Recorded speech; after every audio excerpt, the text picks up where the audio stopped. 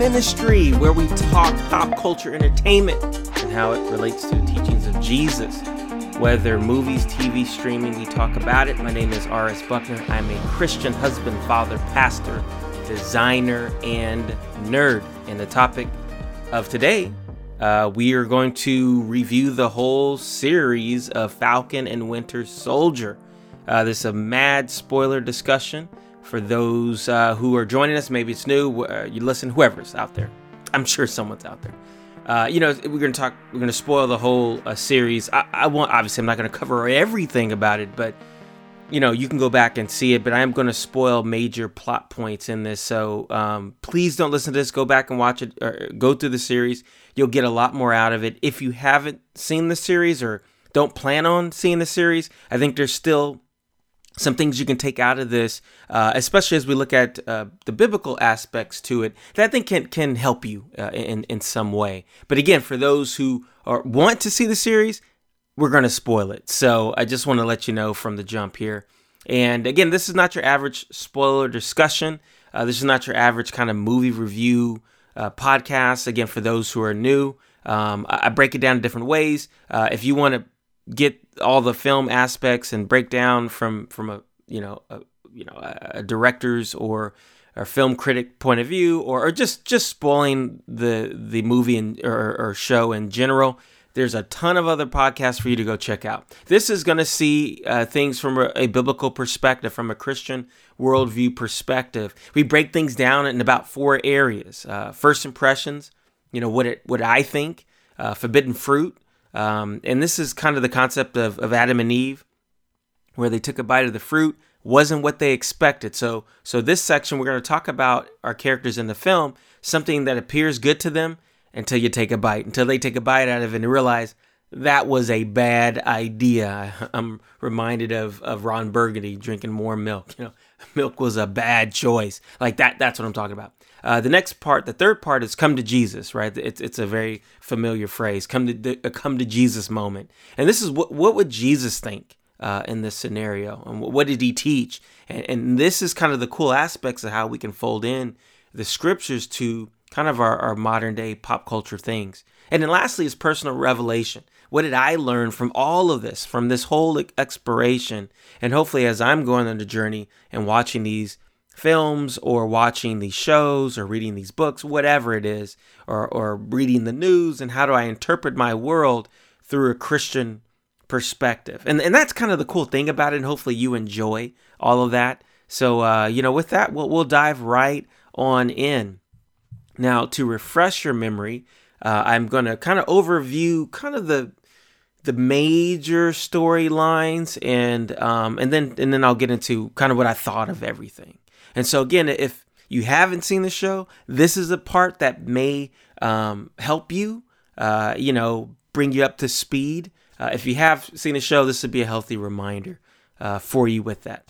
So yeah, let's talk about it. So in episode 1 of the series Falcon and Winter Soldier, again, it's tapping into the greater Marvel Universe world here. And I love how these shows, they just finished WandaVision, and that explored Wanda Maximoff and Vision.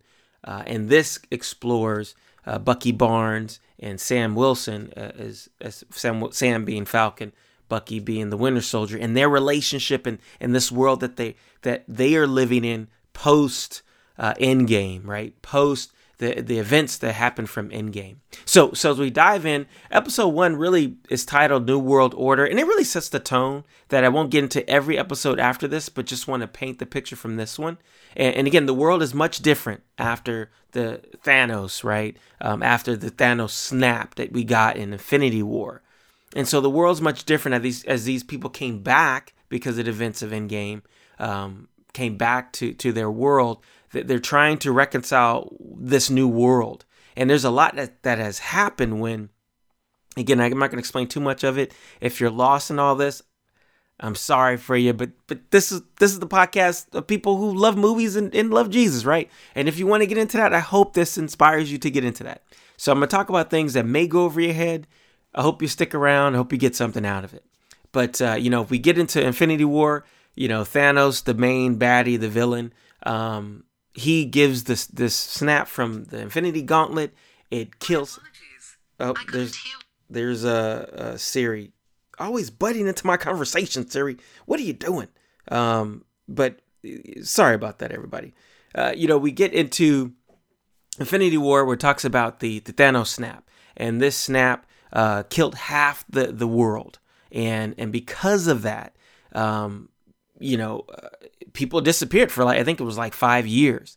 And so in Endgame, they our heroes reclaim the Infinity Gauntlet through this amazing events. Again, I'm totally oversimplifying the movie, but they bring everyone back, and so you had basically half of the world, half of all life form really in the universe, who comes back all of a sudden, had been gone for 5 years. And so you can imagine there's a lot that has happened. There's a lot that people are trying to re-engage in life after being gone for 5 years, right?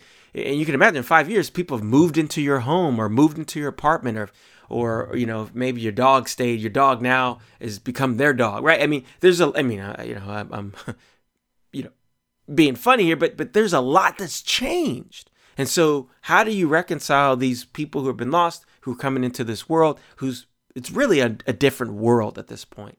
So that's what we get. And episode 1 sets that tone, even in the title, New World Order. There's so much different. Our heroes are struggling in real life, and we're brought up to speed in different aspects, particularly in Sam Wilson, who plays Falcon, who is, Falcon, the hero, and Bucky Barnes, who is the Winter Soldier. We see their struggles in this new world and trying to get back to some type of normal life, whatever that means.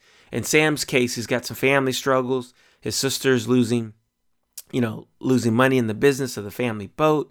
There's financial struggles. He's trying to get a loan. He can't get a loan because he's been gone for 5 years. Plus discovers this dark history of the government and racism that also is that puts a burden on him. And again, we'll talk about that a little bit later. But then there's Bucky's struggles, right? He's dealing with real trauma. If you followed him through the series, ever since the Winter Soldier, Captain America Winter Soldier, he's dealing with real trauma of being brainwashed and into this killer, and he's coming back from that. But you can't do away with all of the consequences that he's accrued over that time. The people he's killed, namely Tony Stark's parents, right? And that, spoiler alert, that has the whole plot line of Captain America Civil War. And so he's working through his own things. And we see him going to therapy and trying to deal with it. It really is mandatory therapy. That's not his mode to deal with it. But he has this list, and we'll get into that a little bit, where he's trying to exercise those demons of his past. And so he's alone in all this. There's no real family. Chris Evans, plays Captain America, is gone. That he has moved on. So that was his closest friend. And there is no more Captain America as we see it entering the first episode. And there's no real friends. He has no real friends that he can connect with. He wasn't really close to anybody else. It was really just Captain America. And so he's utterly alone, and we see that. The show, the director does a great job of giving us just great images of him being alone, waking up out of his sleep in bad dreams and nightmares, and just alone in his place. He's sleeping on the floor, right? Can't be comfortable. He's restless. So we get that. We also get these villains, quote unquote villains, that we'll say for now. I think the show does a great job of really asking the question: who are really our villains in our world? But as for time's sake, in the first episode, we see these villains who are called the Flag Smashers, and they have come up because of the disappearance for that 5 years. They have learned to adjust with half the population gone, and a lot of good had happened. You had certain people out of power that have given space for those to get into power who otherwise wouldn't have power. And you have this group called the Flag Smashers who stepped into that role to help out parts of society in their world and their communities. But now that everybody's brought back, they are forced back into a subversive type position that they're like, no, we don't want to go back to that. And so they're wrestling and dealing with their own issues there, and seeing the injustice that was there prior to the separation, and the blip is what people call it, the Thanos snap. And then now seeing that oppression and injustice coming back with that half of that population come back, along with its leaders and dictators and authoritarians and everything else that comes with that. So you have that as these villains. Then you have a new character named John Walker, who steps into Captain America's role, and he becomes this, this counterfeit Captain America. And he's given the shield prematurely because Sam didn't want it. Falcon, he didn't want it and didn't see being worthy of it. We'll talk about that a little bit later. So he gets the shield prematurely. And so it's like, who is this guy? It feels weird. He's feeling, the role of Captain America. It's like, oh, can he do it? I mean, everyone is doubting him. And so I feel for him because he's trying to make a mark for himself, but everyone's doubting him. And so this is kind of the world that we walk into so far. And it really sets the tone for the rest of the season. I'm not going to get into every little episode, again, for the sake of time. But we'll talk about the big themes and all of this. And the characters I just mentioned, we will circle back and talk about those characters, especially in the next section when we talk about the forbidden fruit of all of it. But I hope this gives you a sense of kind of where the world is in this moment, where the world is up to this point, and what our characters are going through. So that being said, I do want to get into our first part, which is my first impressions.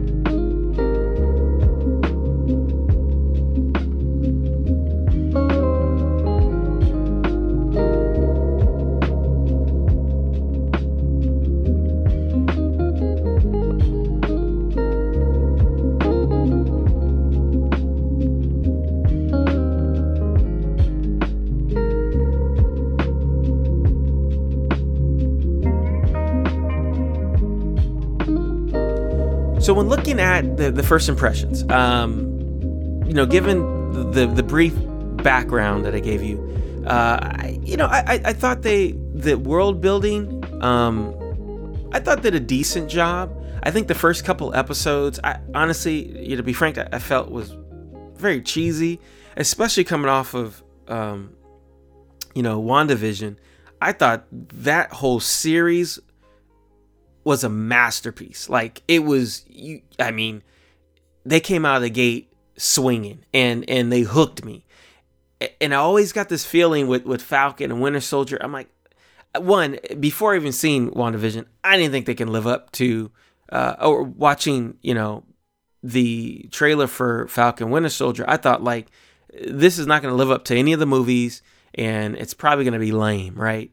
And then I saw WandaVision. I thought, oh, whoa, like these shows are, they're pumping money in it, effort, direction, writing. This is going to be great. But it's still in the back of my mind, I don't know how strong this is going to be. So I went in, obviously, already discounting the show. My interest came up just a little bit because of WandaVision. But I think because how so well WandaVision was, I really did not like the first 2 or 3 episodes. I think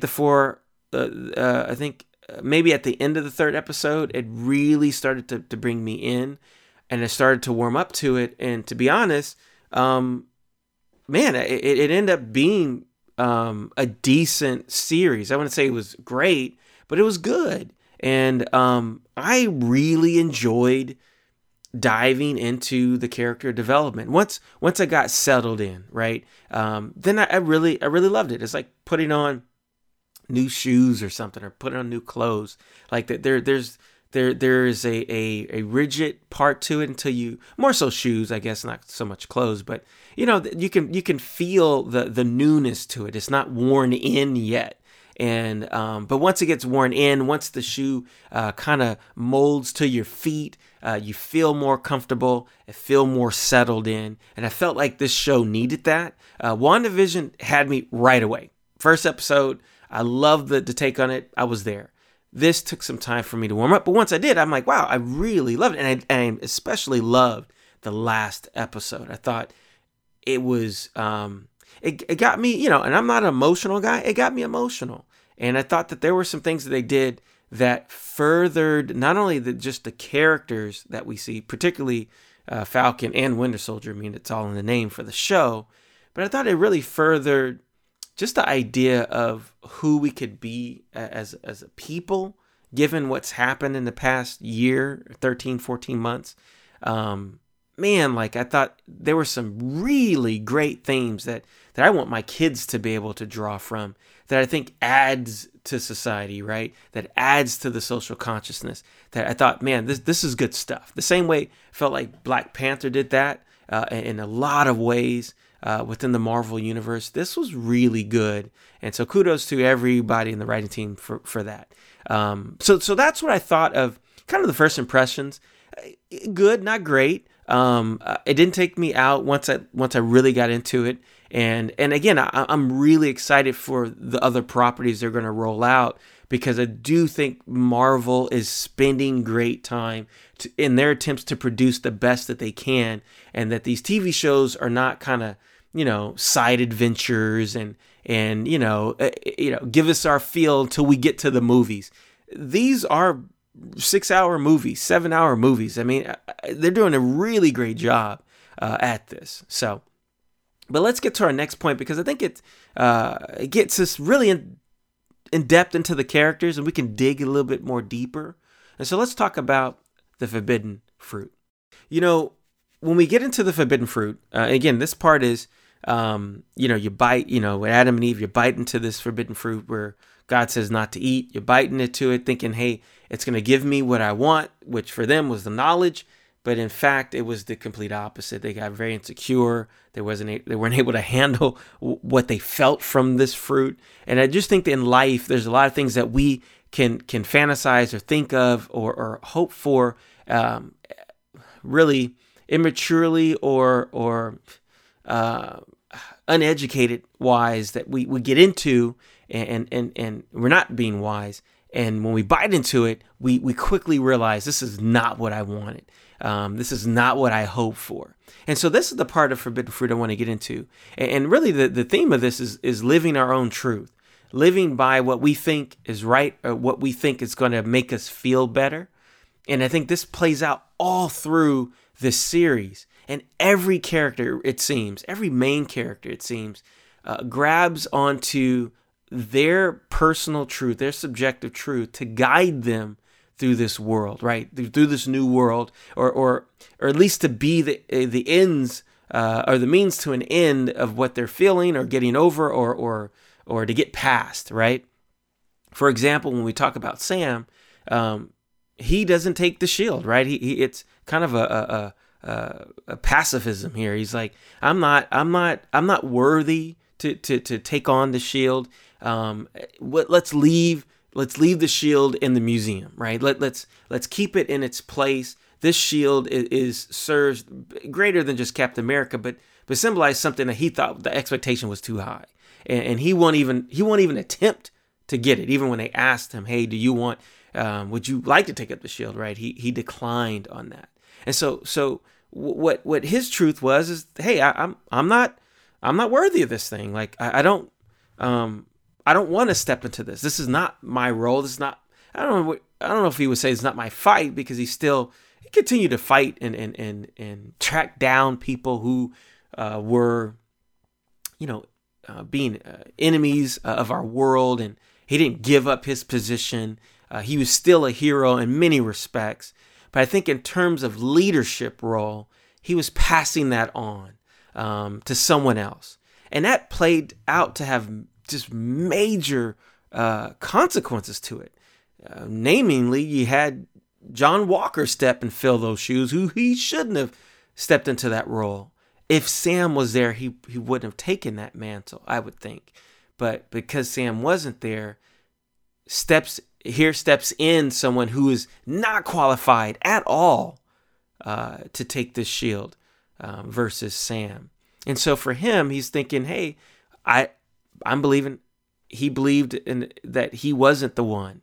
But when we look at contrast that with the Winter Soldier, there's some other things that are going, and not so much contrast, but when we look at Winter Soldier Bucky, his truth that he was battling with and really trusting to guide him was his redemption list. Like for him to get rid of those demons, it simply was to go at it and to in a sense penance is kind of what he was looking towards, right? This extreme version of penance, this self-punishment for him that he's much like Sam, not worthy, but just a horrible person, and is putting himself through some horrible situations, but also trying to reclaim and do these minor acts of kindness that could do away with the I guess the evil and the haunting from these past events of just his life, and thinking that, hey, if I go about doing these small acts of kindness, that will take that away from me. And obviously he quickly realizes it doesn't. And there's a really great interaction between him and Sam where he's like, dude, you can't be going about doing these things, trying to exorcise these demons, in terms of basically saying, man, you gotta live this stuff out. And so I thought that was really cool. Sam really pointed that out. Like, you could take this book around and try to X these things out. You did what you did, and there's nothing going to take that away. And that's some truth to that, where actions we've got to really live by. And there's no amount of good that can outweigh the things that we've done. Now, it doesn't mean we don't try to attempt to do good and try to be someone different. But Sam was basically saying, like, you've got to live that person. Stop acting like it. And I feel like that's what Bucky was doing. He was acting good and not being good, right? He was acting this list was a way to act like as if he was good, instead of really looking to himself and saying, hey, I am a different person, and I just need to just live that out, right? But again, his internal thought process and his truth was, hey man, I need to do good things in order to be good. And again, that leads to him still not feeling good at the end of the day, and him still battling those demons. Those things weren't going to go away. And then when we look at the Flag Smashers, the leader of the Flag Smasher, Carly, her internal monologue or truth that she lives by was that violence gets things done. It's going to be anarchy. She lived in this alternate world where half the population had left, and she was happy. She found a role in this. Her and her partners and community of other Flag Smashers that she had recruited have built this kind of cool world of unity and almost egalitarian type community. But that all changed when everyone came back. And so in that, she just thought, man, the only answer to this is anarchy.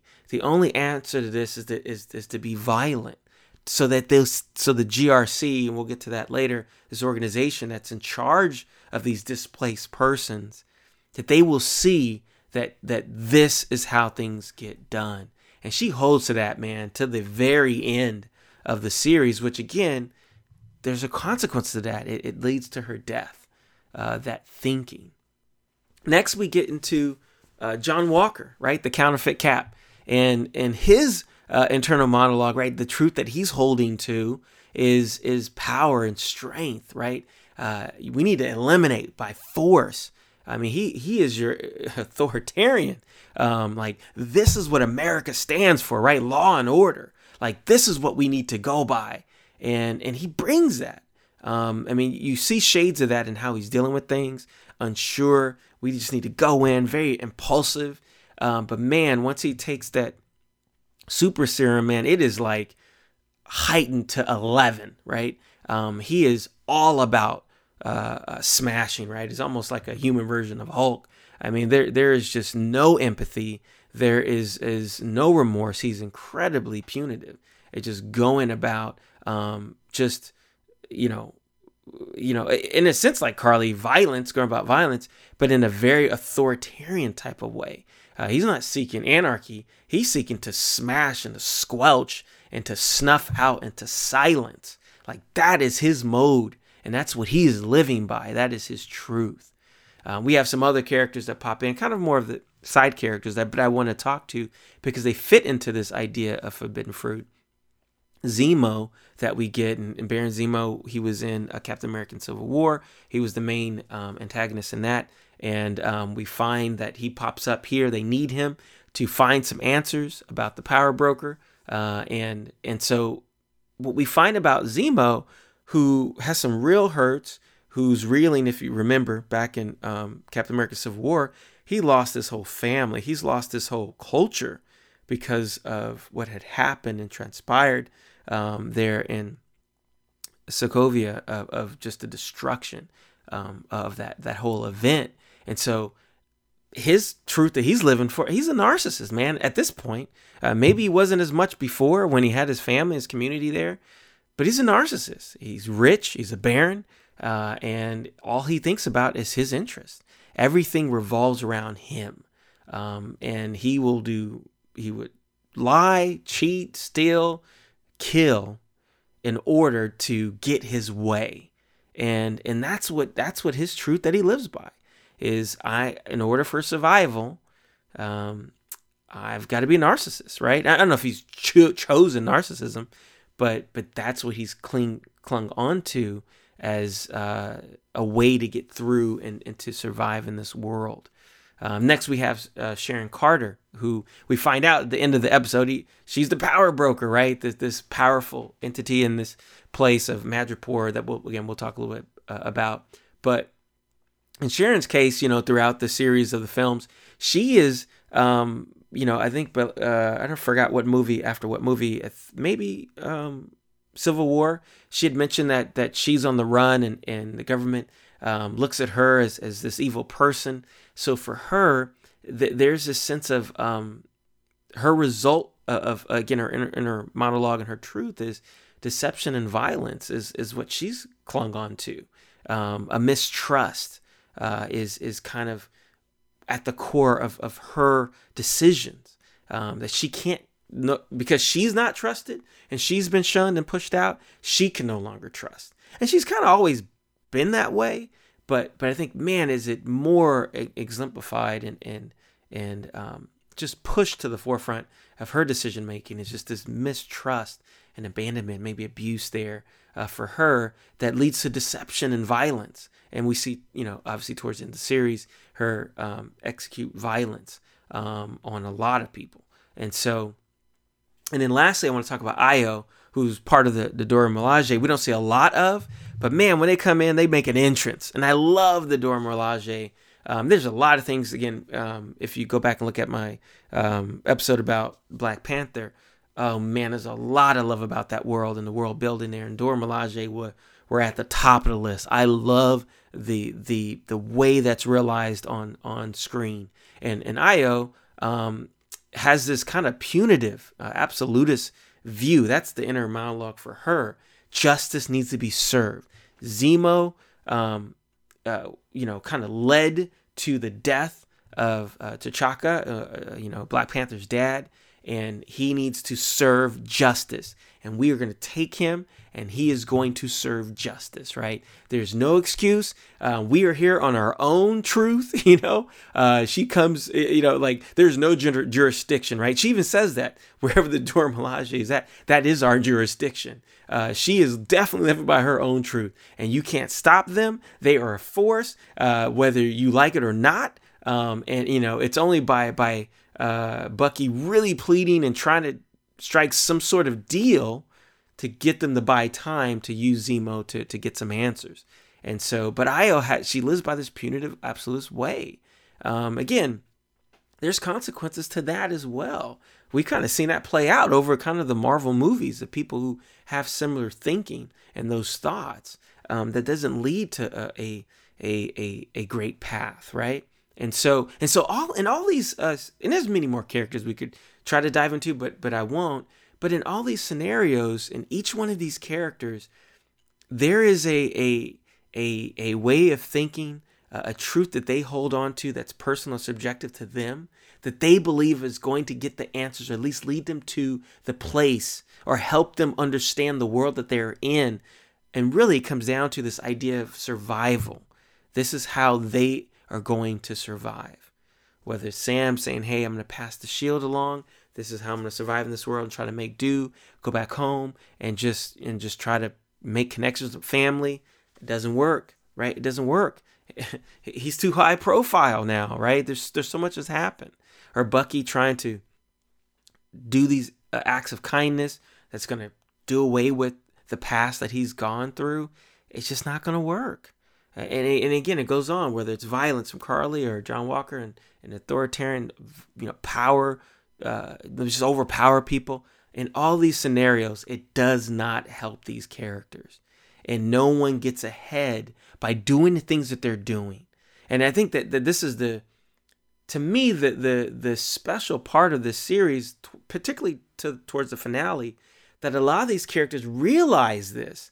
And, some of the shows you don't get to this point, but I felt like, man, they did a great job of having all the characters realize the forbidden fruit, right? Realize, okay, this is not the way for me to survive in this world now.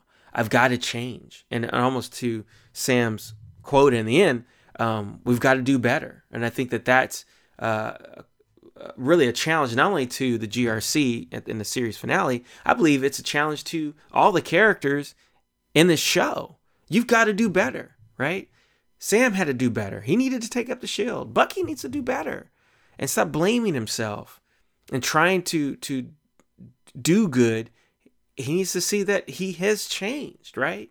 Carly needed to do better. Violence isn't going to be the answer. John Walker needed to do better and stop trying to chase this dream of being someone that he's not, and how that led to him losing his best friend. Zemo needed to do better, which I don't think he's repentant at all. Sharon Carter needed to do better. And Io needed to do better, right? In terms of working with the greater goal. And that was the whole idea in Black Panther, just the isolationism versus globalism, right? That Killmonger wanted to bring. Like, you guys got all these resources and you're keeping it for themselves. I think that is an inherent struggle from Wakandans in general. It's just this kind of selfish kind of like, we're keeping to our world, so stay out of our place. And, I understand that's a way of survival, but when you have the resources you have and the people around the world that need them, you need to act on that, right? And so, again, I don't want to get too much on it. I don't think Io was preaching that so much. I mean, she kind of stays a little neutral in all this, but I think because of what we know from the greater Marvel universe, that is the struggle from Wakandans in general. And I think that's what T'Challa was trying to bring is this, hey, we need to do better in that way and helping the rest of the world. And we see that in Black Panther, which made that movie really cool at the ending. So there's a lot there, right? That we can look at the forbidden fruit, and all of them are taking a bite of that fruit, and it wasn't good. In different ways, it played out. Maybe I think Io made out the less affected, because I think her storyline and I don't think it fits entirely what she was trying to do.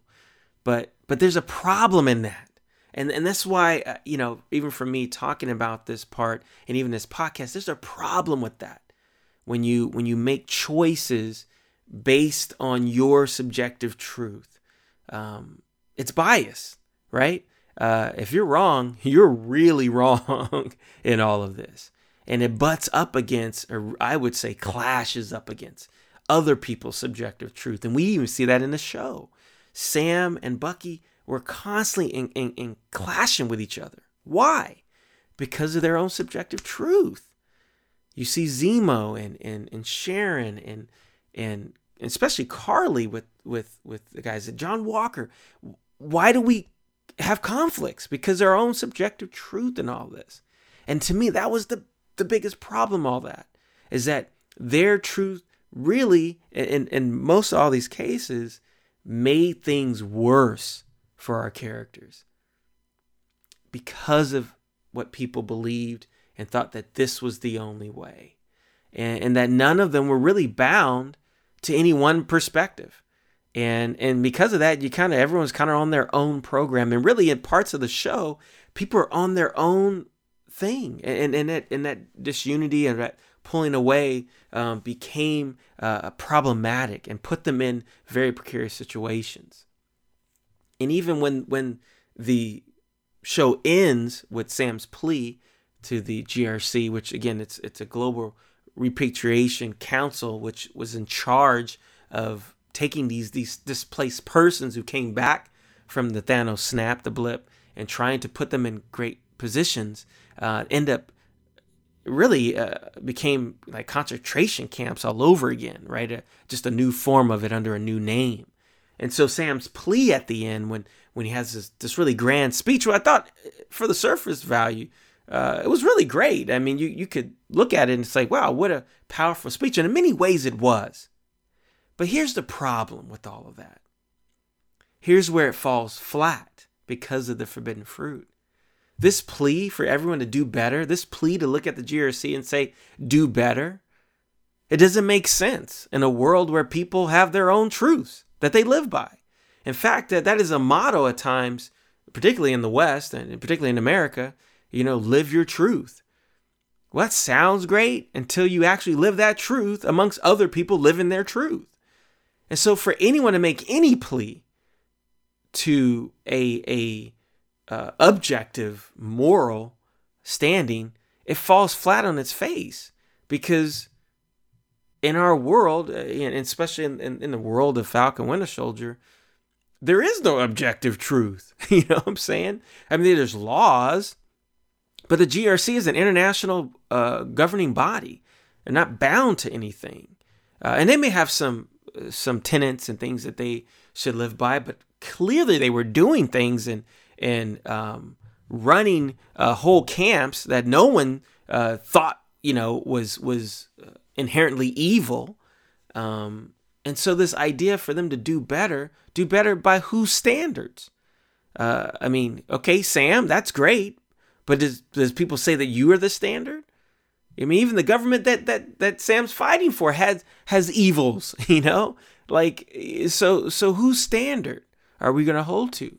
Definitely not Zemo's, definitely not John Walker's, definitely not Carly's, definitely not Bucky's.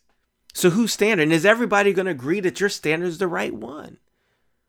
I mean, even in the show, in episode 3, we're introduced to this place called Madripoor. Again, I said I was going to touch upon this. There's basically this pirate sanctuary from the 1800s that become this, it's like the Mos Eisley, of scum and villainy, a place where people go, where organized crime is at. Are they gonna, are you gonna leave that place to be there? I mean, are they gonna agree with their truth in all of this? That's the real problem, not only for the show. That a thing that struck me for someone, obviously someone who's Christian and Bible believer, but I think in our world too as well. And I think this has some real implications and problems in our own world. How do we hold people to a standard when you live in a world where people have, subjective truth or relativism, right? And people could say, well, society does. And, here in America, we could say that from the laws that we institute that becomes, in a sense, an objective truth. But it really isn't, because those laws can be changed. And it really just serves, it's still relativism, with the form of objectivity. We vote on those laws that are passed, right? So they can be changed at any point. It can only serve. It serves at a standard, but then what was a standard in the past when, slavery was legal is not now, right? You know what I'm saying? So that in itself isn't this objective standard. It's liable to change. And there's real issues from that. And then again, in different countries, how can we go in to say that what one country does is bad? Or not bad? Who gives us that authority? And obviously America can get we get criticized for that a lot, of being the world's police. And again, that has real problems. We see it clearly, hopefully that explained in the show, but it also plays that same way out in our world. Now, people have some different answers, and I'm sure I'll get some responses and tweets about those answers to those who don't believe in Christianity. But man, I still call your bluff on that. I think at the end of the day, if you don't have an objective standard, how do you hold someone accountable? Again, you say, well, we hold them by our laws, but I think you take your laws out of it, right? I mean, how can you say a different country that does not abide by our laws here? How can you tell a country that sex trafficking is evil? And how do you bound them to that if they don't believe that, right? Especially if they live in an environment or a community that's a source of income or thriving for their economy, right? I mean, how can you tell them that?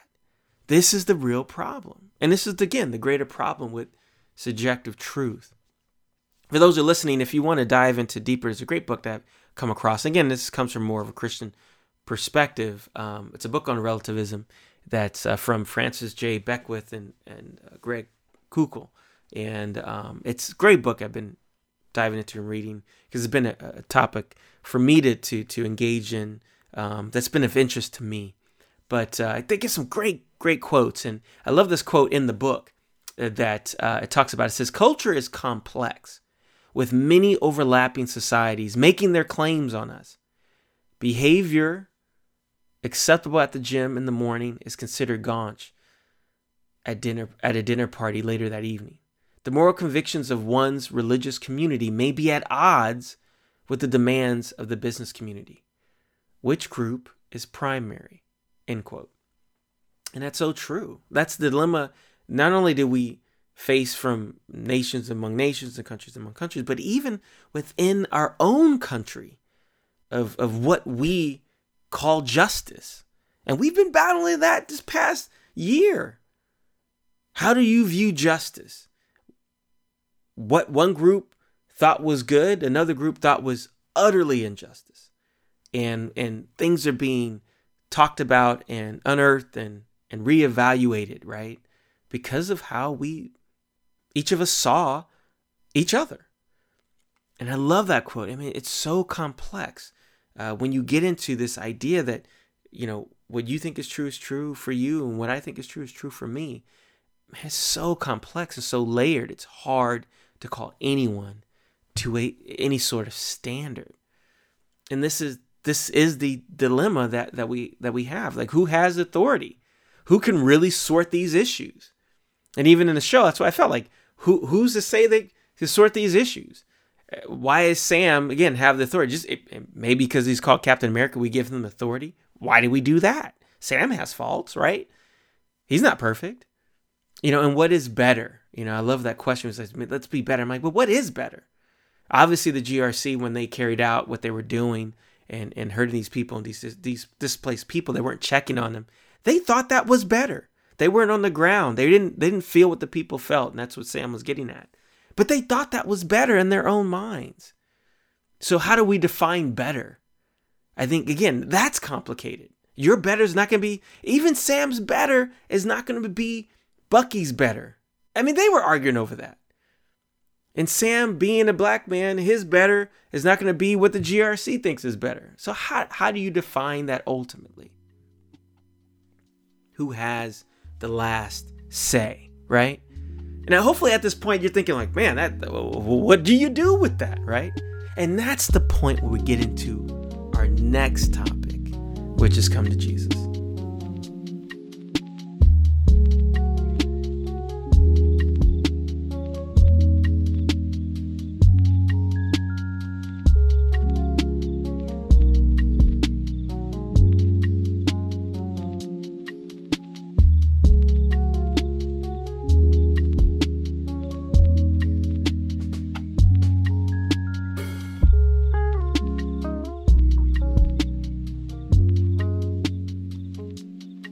Now, in our come to Jesus, this is where we see what the Bible teaches is objective truth.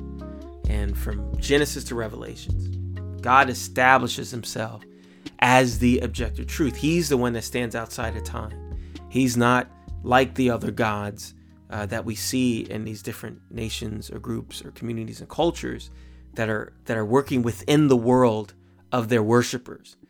God stands outside of that, and he sets himself apart, even how he creates the world. And you can see that train of thought continue to just progress. And you get to Exodus 3 and God telling Moses, he's like, I've always existed, and giving him that standard, and you get into Exodus 19 and 20, when we get to the 10 Commandments, him saying here is the truth. It's what I say, and you must be bound to that. Again, a lot of people may think, and especially in our day, currently, we could view the 10 Commandments as this burden, these laws, these rigid things. That's not what the people thought. It was order. It's the Wild Wild West. Before the Wild Wild West was the Wild Wild West. When you're living in these nomad times and in these,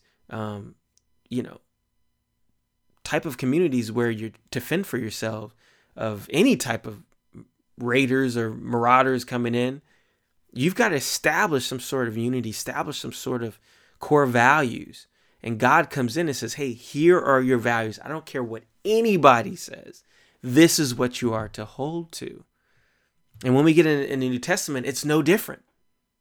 Jesus steps on the scene. He says, hey, I am the embodiment of Yahweh. I am an embodiment of the God of Israel that introduced himself in Exodus 3.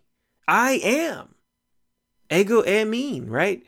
And in John 14:6, Jesus says, makes these bold truth claims that we can't ignore. He is boldly saying, this is who he is. You take it or leave it. And this is something we can't say, well, he didn't really mean that. No, he meant that. And in John 14:6, Jesus says to everyone, I am the way, the truth, and the life. No one comes to the Father except through me. Okay, that is a bold claim. And many of you who are Christian heard this before. And if you're listening to this and you're not a Christian, you would say wow, that's a bold claim. From a man, from a mere mortal. This is a bold claim to say that he embodies and has the truth, has the way, has the life that every human should draw to. Okay, that he is either insane or completely a liar, or there may be something to this, right? And again, this is an outrageous truth claim, but it's establishing what the Bible has done since Genesis, which is there is an objective truth that we all humanity needs to be accountable to, needs to follow, needs to submit themselves to. And this is where Jesus divides lines. He draws a line in the sand. You've got to pick a side, right? And it's the famous kind of argument that C.S. Lewis puts up. He wasn't the first to come up with it, but probably the most well-known, and it's attributed to him, is the whole liar, lunatic, and Lord scenario. Again, he's either a liar, Jesus says these things, but he knows them to be false, and he's just trying to get one over on people for whatever reason, right? For his money, benefit, pleasure, whoever. He's a lunatic, right? He says these things, but he doesn't have the awareness that these things are false, or he's not capable of doing these things, right? So he's just, his mental faculties isn't there. Or he's Lord, right? He's the real deal. Now, people have come into this and strengthened this, because this kind of argument, scholars like Bart Ehrman has poked at this argument, because he institutes, he could be legend, right? He could have not said any of these things, but over time, his followers could have added these things to his legend, right? But even in that, it still falls short, because all the Gospels, even, the earliest Gospel, which is recorded, time fluctuates. Years ago was at 45 to 60 AD. This recent book I've been reading called Case for Jesus by Brant Petrie talks about, the gospel range, the earliest gospel range is 60 to 70 AD. But even in that, the apostles will still be living. Their audience mostly would still be living and would know these stories to be false or true. Would be well alive in these events, in their 50s or 60s when they wrote these things. So if he was legend, it would be called out. If this stuff was untrue, at some form or fashion, it should have been called out, and these men to be seen as swindlers, right? As liars. And so even that, in a sense, in some degree, and that book does a great job. Again, I'll put the links in the show notes, to not be strong. And so you have to make a choice, because Jesus established himself as the objective truth. And to me, that is the come to Jesus moment, is that Jesus is different in this, is that we're not appealing to be better. That's the best that Sam could do at the end of this wonderful series. At the end of, you have these quote-unquote terrorist groups called the Flag Smashers that are killing people because they've been disenfranchised, or they've been treated badly. And you have them creating this world scare and pandemonium because of what the GRC did, that really hurt them. And it has real consequences. People have died. This whole thing has been set off that, even John Walker, the Flag Smashers have killed his friend, Battlestar, who led to John Walker killing someone that sent him on a dark path. These are real consequences. And at the end of all of this, the best that Sam could do is we need to do better. That's the best he could do. There's no real accountability that he could give them, right?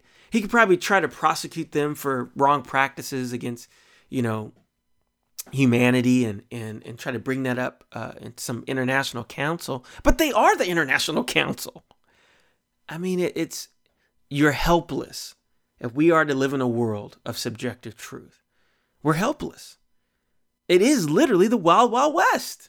We go back to what we talked about in God's people in Abrahamic times, right? It's a dog-eat-dog world at that point. And you're just waiting around, holding on to your truth until someone else brings their truth to overpower you and calls you into submission to their truth. There's no real hope in that type of world. And that's what leads me to my last part, is what to me had hit home the most when I saw this series. And that's my personal revelation.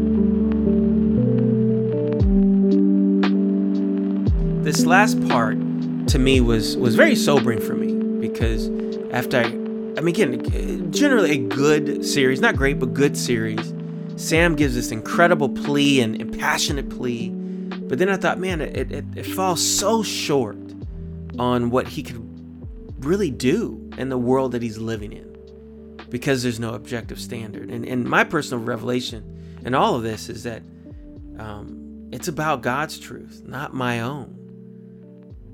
It's about God's truth and not my own. And that I thought of Matthew 7:21 to 23. And it both terrified me and comforted me. This scripture is, I would contend, one of the most scary scriptures for believers, right? People who are Christian disciples. This is one of the scariest scriptures that you can come across because it speaks directly to you. It's not speaking about people who are not Christians or doesn't have a Christian worldview. It's talking to believers, talking to disciples, Christians. It's speaking directly to you. And in Matthew 7:21-23 says, "Not everyone who says to me, 'Lord, Lord,' would enter the kingdom of heaven, but only the one who does the will of my Father who is in heaven. Many would say to me on that day, 'Lord, Lord, didn't we not prophesy in your name drive out demons, and in your name perform many miracles?' Then I will tell them plainly, 'I never knew you. Away from me, you evil doers.'" Wow. And like I said, this is one of those passages, man, that both terrifies me and comforts me. And I'll tell you why. Number one, terrifies. Despite believing right doctrine, biblical principles, they were doing some incredible things, right? The right doctrine, they call God rightfully Lord, Lord. And they do it twice, what gives this ultimate reverence when you see that the doubling of words is, kind of, I don't know if it's necessarily a literary device, but it's shown to give just complete reverence. When Isaiah sees these heavenly creatures, they're saying, "Holy, holy, holy," a third time, which is this kind of this complete giving lordship to God. So they have the right theology, right? They know that God is Lord. They're not stupid. They know He's Lord. But then they're also doing these incredible things, right? They're living this life where driving out demons and doing miracles. I don't know about you, but I've helped people, which can be seen a miracle, but they're giving an instance where if you're driving out demons, you're doing more than just helping people. Like there's miracles above that, right? They're not, at the food pantry. They're raising the dead, right? They're casting out demonic forces out of people. This is next level stuff right here. So they were doing that. And in doing all of that, having, in a sense, right theology, practicing this kind of holy life, they found themselves still lost. That's crazy. This group of people still found themselves lost. Why? Well, wasn't necessarily theology. Again, they knew who God was.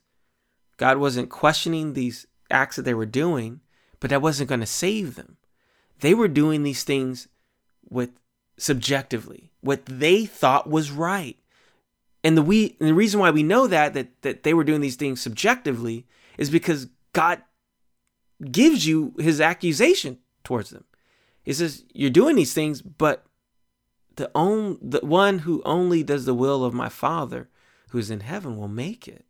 So they were doing these things, but they weren't doing God's will. They were doing their will, right? So that's why they were doing these things subjectively. So their own truth, right? Going back to the characters we talked about. Living by whatever the truth they think they should do. And that wasn't good enough. It was God's truth that was going to save them. Ultimately, it's about His truth, His objective truth. And He tells them this. You're not going to make it because you didn't do my will. You didn't live according to my truth. And I'll tell you plainly, I never knew you. You went on what you thought was right. And that's scary. That's the terrifying thing, okay? And I hope you feel that, right? I'm not trying to create trauma in your life, but this is a sobering scripture. Am I living according to what I subjectively want, right? Or am I living objectively to what God says? Whether at times that brings me happiness or at times that convicts me, I'm living according to His truth. There's some quotes more from the book of relativism that I talked about earlier. Great quotes here. I want to read a couple of them. Here's one of the quotes that talks a lot about this, that the problem with this subjective truth versus objective truth. And it reads here, "When morality is reduced to personal taste, people exchange the moral question, what is good, for the pleasure question, what feels good. They assert their desires and then attempt to rationalize their choices with moral language. In this case, the tail wags the dog. Instead of morality constraining pleasures, I want to do that, but I really shouldn't.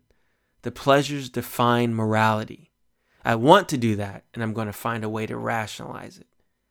This effort at ethical decision-making is really nothing more than thinly veiled self-interest and pleasure as ethics. End quote. And that's what we find these people in Matthew 7. They are led by their own truth and pleasures or desires or whatever that was, and then rationalize their way of living. And God stops them in their tracks, dead in their tracks, and say, no, I don't know you because of the way you've been living, right? Here's another quote. It says, when self-interest rules, again from same book, when self-interest rules, it has a profound impact on behavior, especially affecting how we treat other human beings. The notion of human respect and dignity depend on the existence of moral truth. Without it, there's no obligation of self-sacrifice on the behalf of others. Instead, we discard people when they become troublesome or expensive or simply they cramp our lifestyles, right? Like that's the danger in that when we live that way. And we saw that, in the series of Falcon and Winter Soldier. We saw that from the GRC. We saw that from so many others where when they didn't live that way, Zemo exercised that, Sharon Carter, right? When you didn't live the way, Sam felt it from the government, this idea of discarding where, we can just get rid of people at will, right? Or toss them to the side because they don't fit in our world. And here's the last quote I'll read, which is kind of scary before we lead into the good stuff of why this passage is a comfort to me, and hopefully it's a comfort to you. But this last quote says, Today we've lost the confidence that statements of fact can ever be any more than just opinions. We no longer know anything is certain beyond our subjective preferences. The word of truth now means true for me and nothing more. We have entered an era of dogmatic skepticism, right? Wow, there's some strong language there, end quote.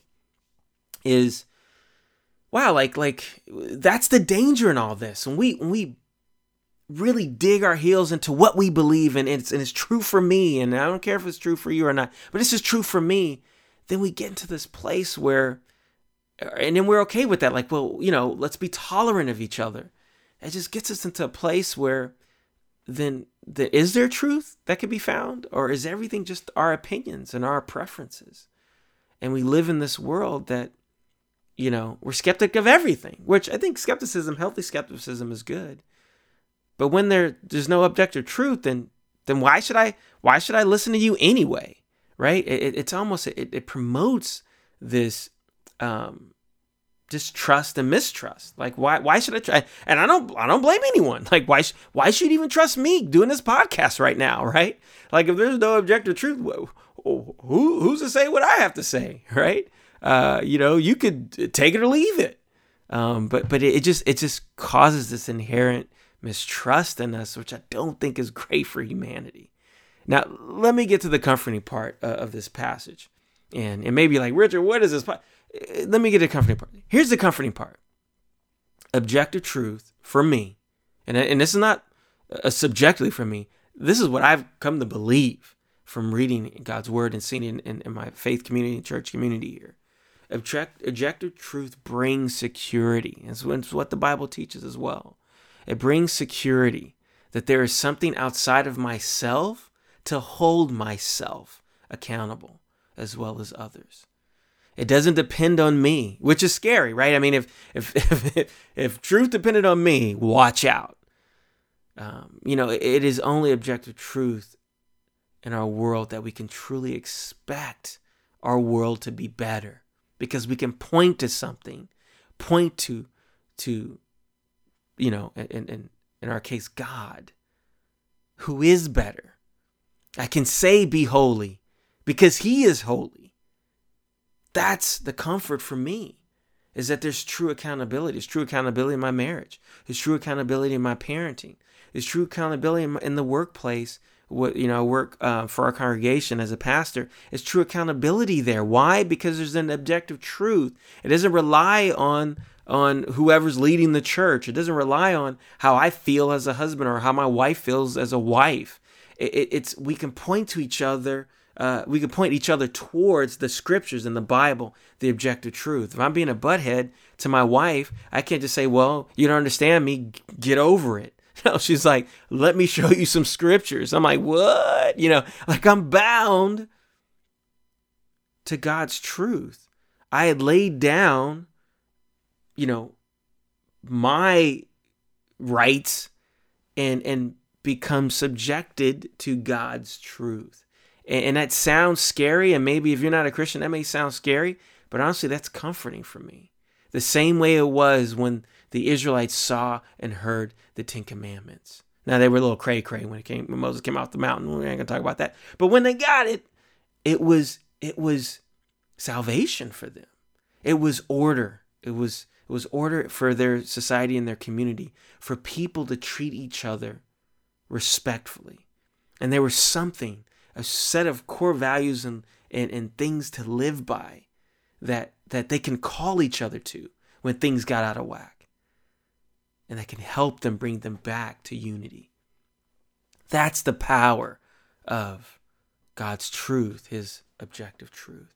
And that's the power where I could say to people, do better because of who God is.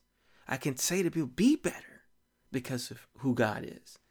And that's my frame of reference, and that I believe from his scriptures that the whole world is under his truth, whether we like it or not. Like gravity, right? Whether you like it or not, there's an objective truth there. And I can hold people accountable to it. Now, again, people say, well, I don't subscribe to that. And they do have to answer to God on that. And time will tell on that end. But man, living towards God's truth and to be able to be in a faith community that lives according to God's truth and not any one person or some dominant figure or someone who's a privileger or whatever, but is left to God and not me, that brings me comfort. And I hope it does to you. And I hope you do see it. And so again, going back to the show, love the show. There were some things that it did fall short on in terms of theology perspective that really taught me at the end. Like, wow, I'm really grateful because living in that world that they live in, post-blip, and then blip brought back together, and now this world post-endgame is still a messed up world, and they're still searching and looking for answers. And in that world, you're going to always have villains. In that world, you're going to always have confusion because there's no objective truth for everyone to draw from. And your best hope is only to appeal to people. And that's it. But what we have in God, what we have in Jesus is absolute truth. Truth that I can be called to when I make mistakes. Truth that others can be called to when they make mistakes. Truths that we can live to when we live out God's will and be blessed in our lives. But in so doing creates the community that we're all looking for. That I believe Sam was looking for. That he was asking for when he told the GRC to do better. I believe, man, if I could talk to Sam and say, but Sam, Jesus did it. He created that world already. And again, not that all of the world subscribes to it, but man, there's communities across the globe that are living it. And man, Sam he'd be thrilled to see it. And so that's the cool thing about my faith and being a Christian. And so that's the episode. It was long-winded, good episode, lot of stuff in the series. I hope you got a lot out of it. If you want to know more about my ministry, you can click on the social links down below. Has some links there to you can explore and have fun at it. Thanks for joining Movie Ministry and listening wherever you are, at home, work, community. I mean, life is getting back to normal in some respects. Hopefully you're getting vaccinated and are able to live in some way, some normal life, and what is normal, right? That's subjective. But wherever you listen, I'm really grateful. I hope you stick around and continue to support us by telling everybody. Thank you.